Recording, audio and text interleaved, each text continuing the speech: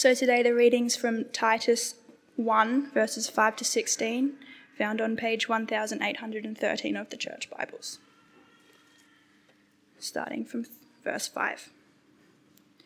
The reason I left you in Crete was that you might put in order what was left unfinished and appoint elders in every town, as I directed you. An elder must be blameless, faithful to his wife, a man whose children believe and are not open to the charge of being wild and disobedient.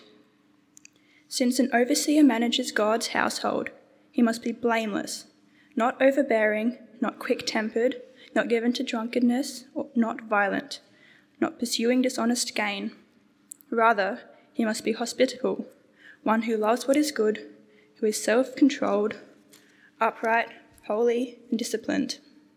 He must hold firmly to the trustworthy message as it has been taught, so that he can encourage others by sound doctrine and refute those who oppose it. For there are many rebellious people, full of meaningless talk and deception, especially those of the circumcision group. They must be silenced because they are disrupting whole households by teaching things they ought not to teach, and that for the sake of dishonest gain. One of Crete's own prophets has said it: Cretans are always liars, evil brutes, lazy gluttons. This saying is true. Therefore, rebuke them sharply, so that they will be sound in faith and will not pay attention to Jewish myths or to the merely human commands of those who reject the truth. To the pure, all things are pure, but to those who are corrupted and do not believe, nothing is pure. In fact, both their minds and consciousness are corrupted. They claim to know God, but by their actions they deny him. They are detestable, disobedient, and unfit for doing anything good. Thanks, Jazz, and good morning again. Turns out on the day where we're looking at the Bible and what it has to say about church leadership, we've heard about another church leader coming to join us at Tonsley next year. And just for a moment, as I get started, I thought I'd just personally add just how much I'm looking forward to Matt and the Lehman family joining us at Tonsley next year. I love working with Matt, and we've been talking and praying and thinking for years about how we might get a night church off the ground here at Tonsley. And we haven't really got a clear pathway, and with lots of things still to work out. But I'm looking forward a lot to having Matt throwing himself, his experience, his energy, and his great heart for the gospel into trying to work out how do we get a gathering off the ground. It'll be a great thing for the region, especially for the youth and young adults who live in this area. As Matt and I have talked about these things, as Sarah said, as far as we can tell, Matt's involvement will basically be what it already is here at our morning gathering, which is not that much week to week. Matt already preaches here from time to time, and that will continue. And Matt will be involved a bit more in the background. I already work pretty closely with Matt during the week, but I've always found him a great source of wisdom and encouragement, and I draw a lot of insights from him. But with Matt's other network responsibilities, and especially as he turns his attention more and more to the evenings, he'll often be away from the morning gathering as next year, as he already is this year. So, I'm really looking forward to that. And a short summary from me, I suppose, is it'll be basically business as usual from here on in for the morning. Quick. On the flip side, for those who are one day thinking about saying goodbye to the morning gathering and starting off an evening gathering, I'm still hoping to be one of the pastors that will have a little bit to do with you guys in the future as well. All right, well, we've far more to say about the many things we'd love to be doing and the vision we have for that, and we'll kind of be doing more of that in the coming weeks. But far more important than how we organise ourselves as a church, and far more important than who's doing what and when and how, far more important than that is to come to God's Word and have Him set the agenda for the sort of church we ought to be, and we need to keep being shaped by His Word. And so it'd be great to keep Titus chapter 1 open, because in this part of Paul's letter to Titus we read about, the focus is really on the kind of leaders Titus should be seeking to appoint in the churches in Crete, beautiful Mediterranean islands we heard a bit about last week. Before we dive into the detail, I thought I want to start by making the case of why this passage really matters. Some of you might be thinking this passage is about leaders in the church, and I'm not one of them, so this isn't for me. But I want to make the case it really is a passage for all of us to read and consider carefully. If you're here last week, you would have heard, as Paul starts this letter, God's plan for the world is to have healthy churches in every place. That's God's plan for changing the world, healthy churches in every place.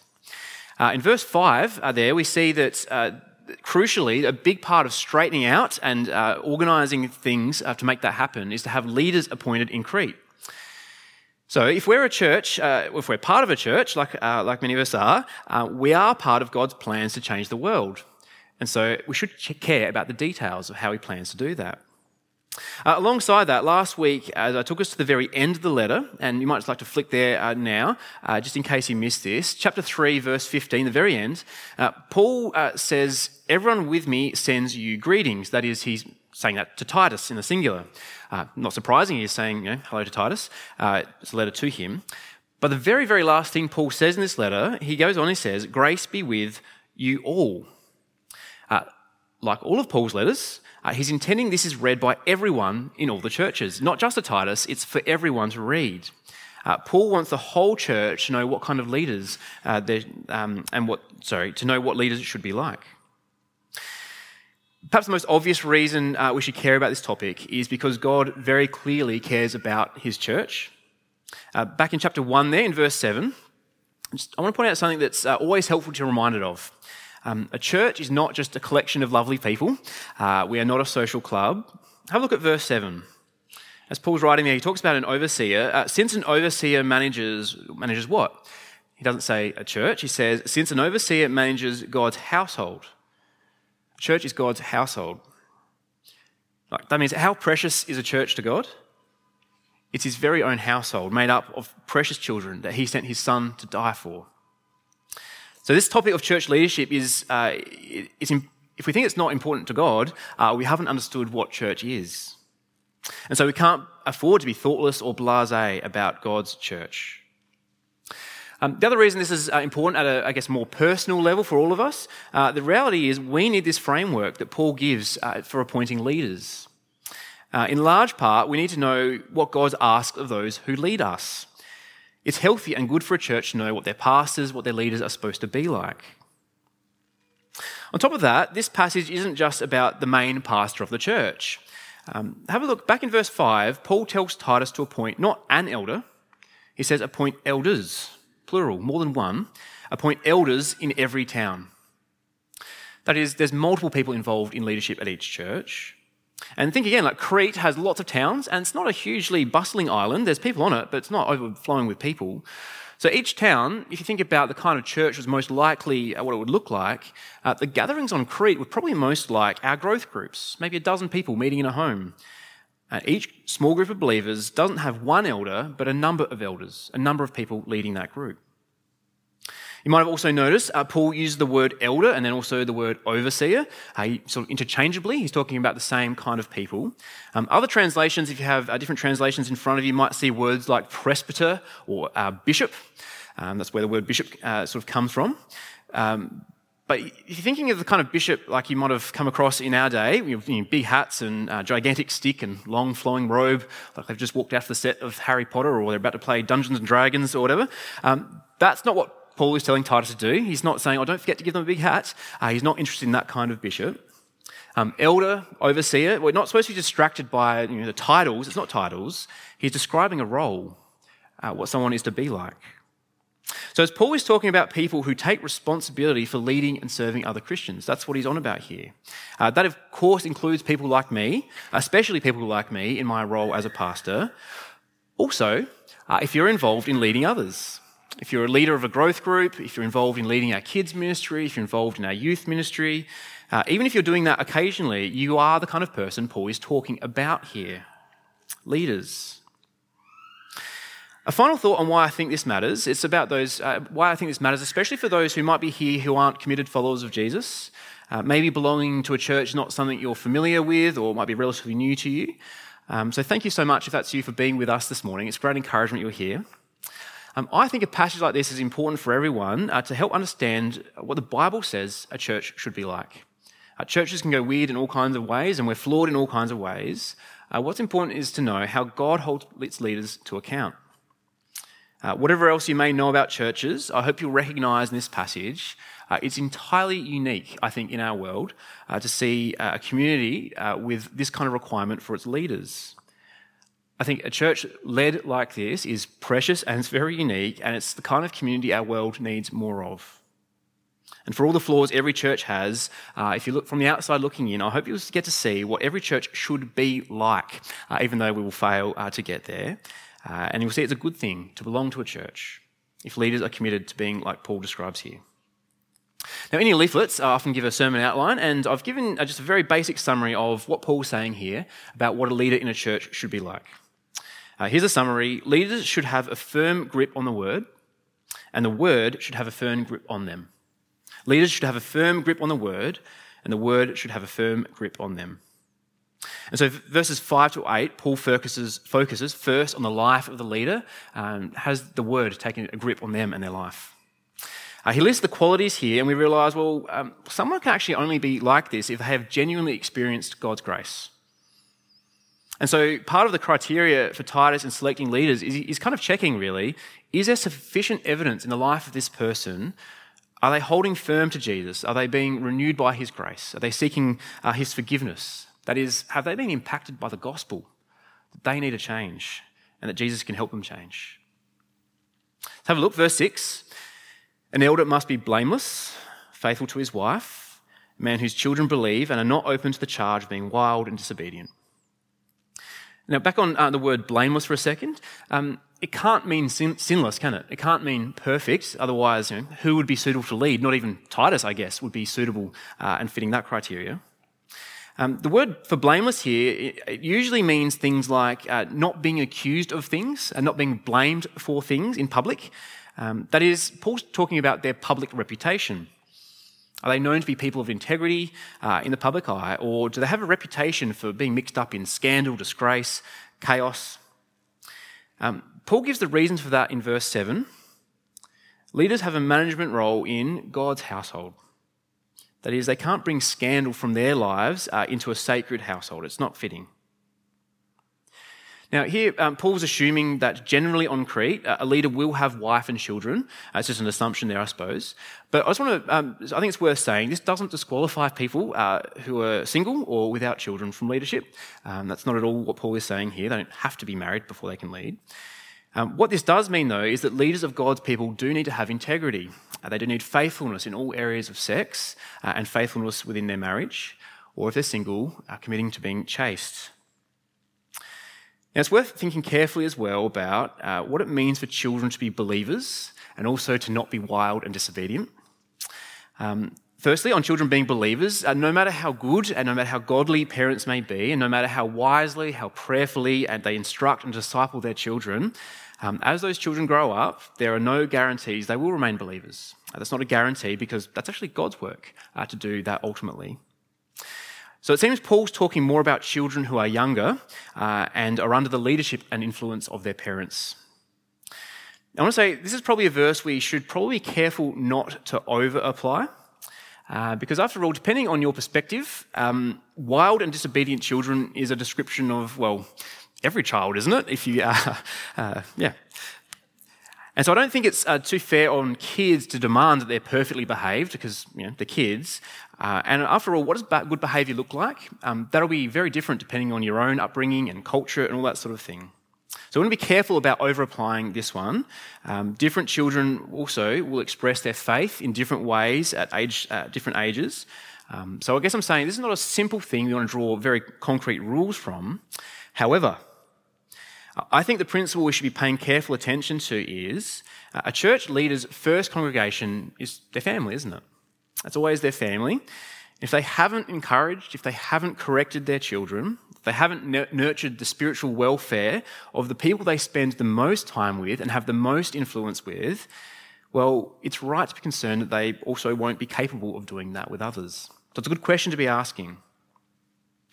In verse 7, Paul instructs that an overseer must be blameless, that same word again, that is having the right reputation and noticeable to others in these following ways as well. So he gives a bit of a list here. The leader is to not be overbearing, not being a bully, not being arrogant. They need to have a bigger concern for others than themselves. Not quick-tempered, not given to drunkenness, not violence. Now, that clearly involves physical violence, and as much as it might make a kid's talk more interesting to karate chop a puppet that's being rude, yes, probably not a good idea. But violence here, I think, is also ruling out striking others verbally. It's not just a physical violence in view, it's a character issue. He goes on, not pursuing dishonest gain. Again, that's going to include things like, obviously getting money out of people, but probably also broader. That is, they're not using their leadership to wrongly accumulate influence or social standing. Now, there's the negatives to avoid. How about the positives? By the way, Paul's not giving an exhaustive list here, is he? It's not like all the things you want to check off. These are just a very short summary. But even still, it's more than enough for all of us to take pause, especially those of us who have leadership roles or those who are aspiring to take on more responsibility for others. Are we growing in these areas? Are these areas perhaps some that need serious attention? Do we need to have a renewed appeal to God's grace to grow us and to go to work in some of these areas? These are good things for us to come back to and reflect on. Verse 8, here are the positives. He must be hospitable. That's not about how well someone can cook, thankfully in my case. That's a good thing. It's about being open to others, welcoming people into their lives, open to the outsider especially. He goes on, they must be one who loves what is good, who is self-controlled, upright, holy and disciplined. Now, because this is God's household, leaders can't be just agents of chaos whose lives are in disarray because they act on a whim all the time. There's a level of moderation in their lives. That's kind of, appropriate. So if we're trying to lead and serve others to help others grow in their understanding of the gospel, leaders need to be growing themselves. It's key, isn't it?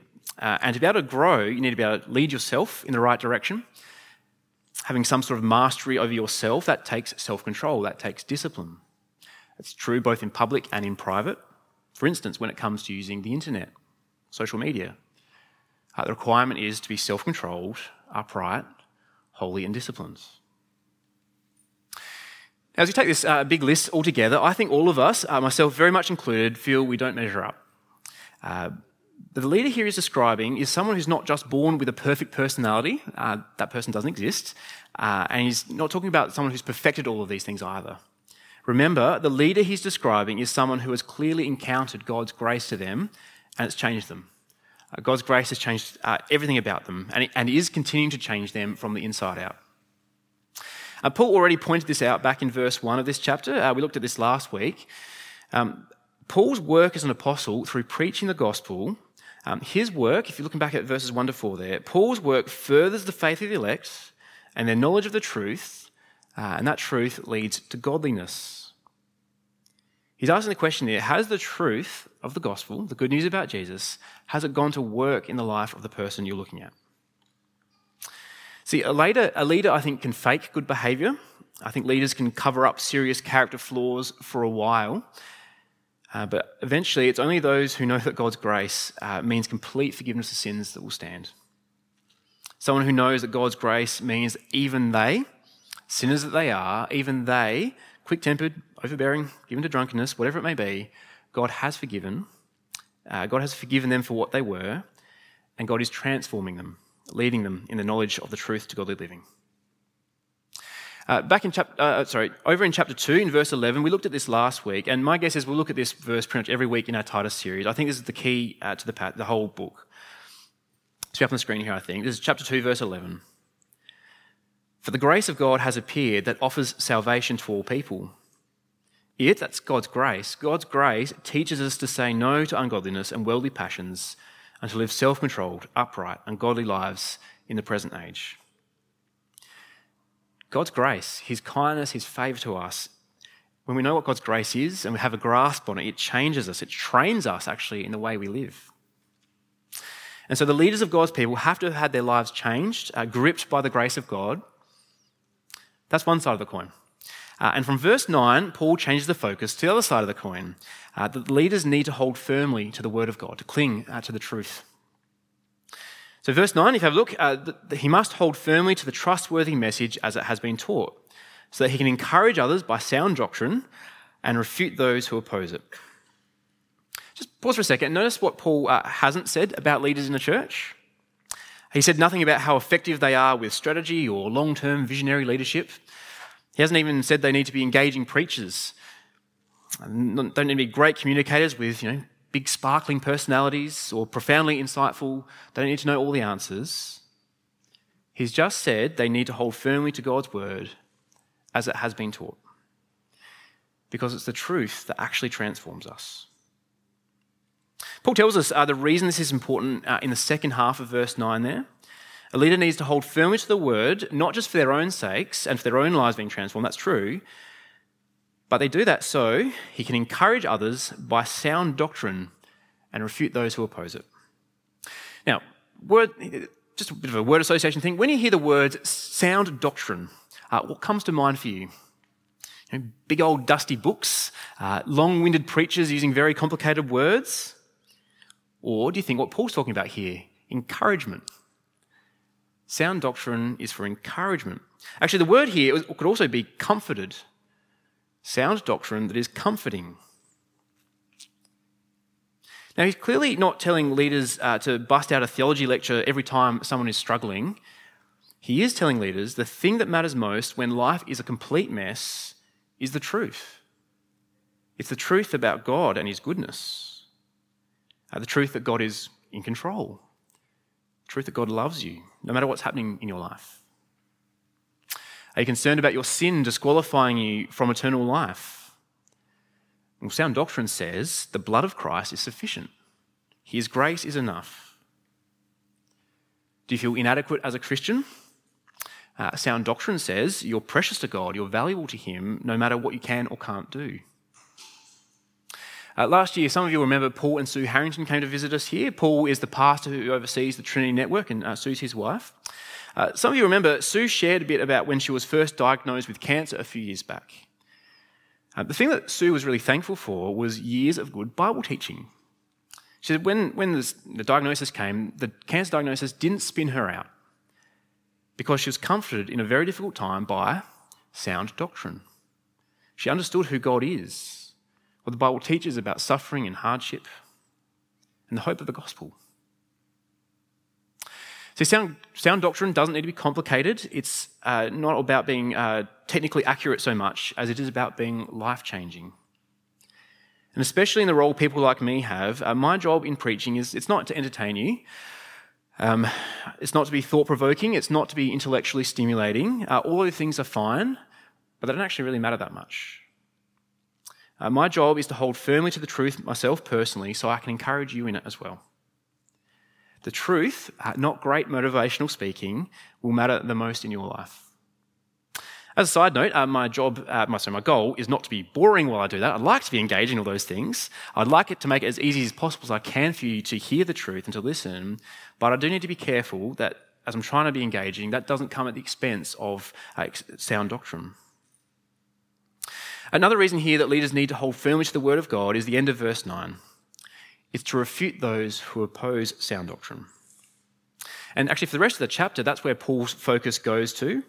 A leader of God's people has to be ready to stand up to the truth and fight for it if need be. And I don't know if you noticed this, but Paul here is not talking about people outside of the church with different opinions and different ideas. From verse 10 onwards, he's making it very clear that on Crete, there are many people who are opposing sound doctrine in the church. That's the issue here. Verse 10 says they are rebellious people full of meaningless talk and deception. The thing is, these people that Paul goes on to describe, it seems like they would actually sound quite spiritual. They would sound very wise, very charming, and very persuasive, but deadly wrong. These people don't just have a harmless different opinion about who God is and how to please God. Paul says, verse 11, they must be silenced because they're disrupting whole households by teaching things they ought not teach, and that for the sake of dishonest gain. Now, unfortunately, it'd be interesting to find out exactly what these people were saying, but Paul doesn't really tell us. He doesn't give us too many details here. Verse 10, we're just told they are of the circumcision group. Not a really cool gang name, is it?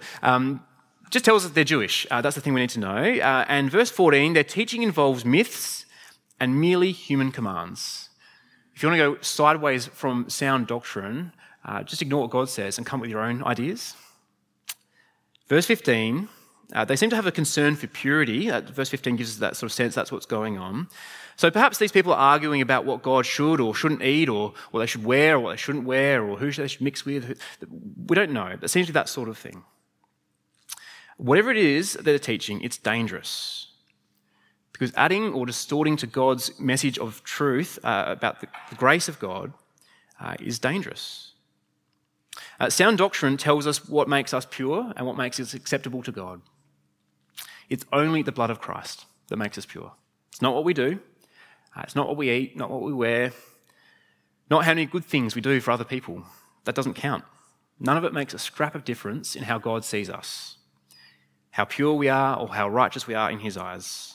It's only by God's grace to us in Jesus that we are made pure when we turn to him.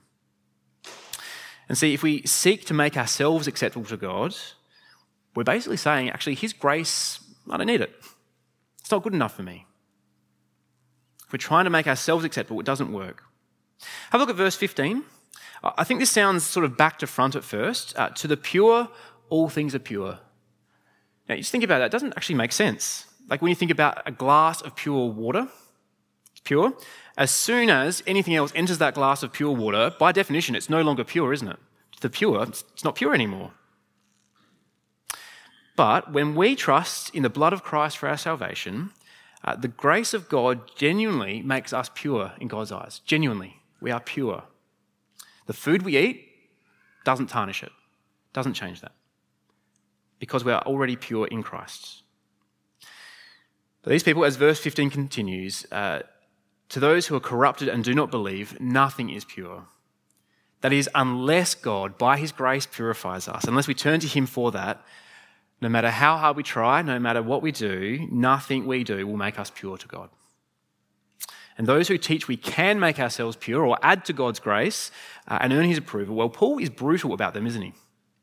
Like in verse 12, he quotes the Cretan philosopher about how the Cretans are always liars, evil brutes, and lazy gluttons. And Paul in verse 13 is like, yeah, they are. It's a pretty brutal takedown. These people who are presenting as purists, as spiritual people, they're no doubt very devout. Paul's saying they are just as corrupt as everyone else on Crete.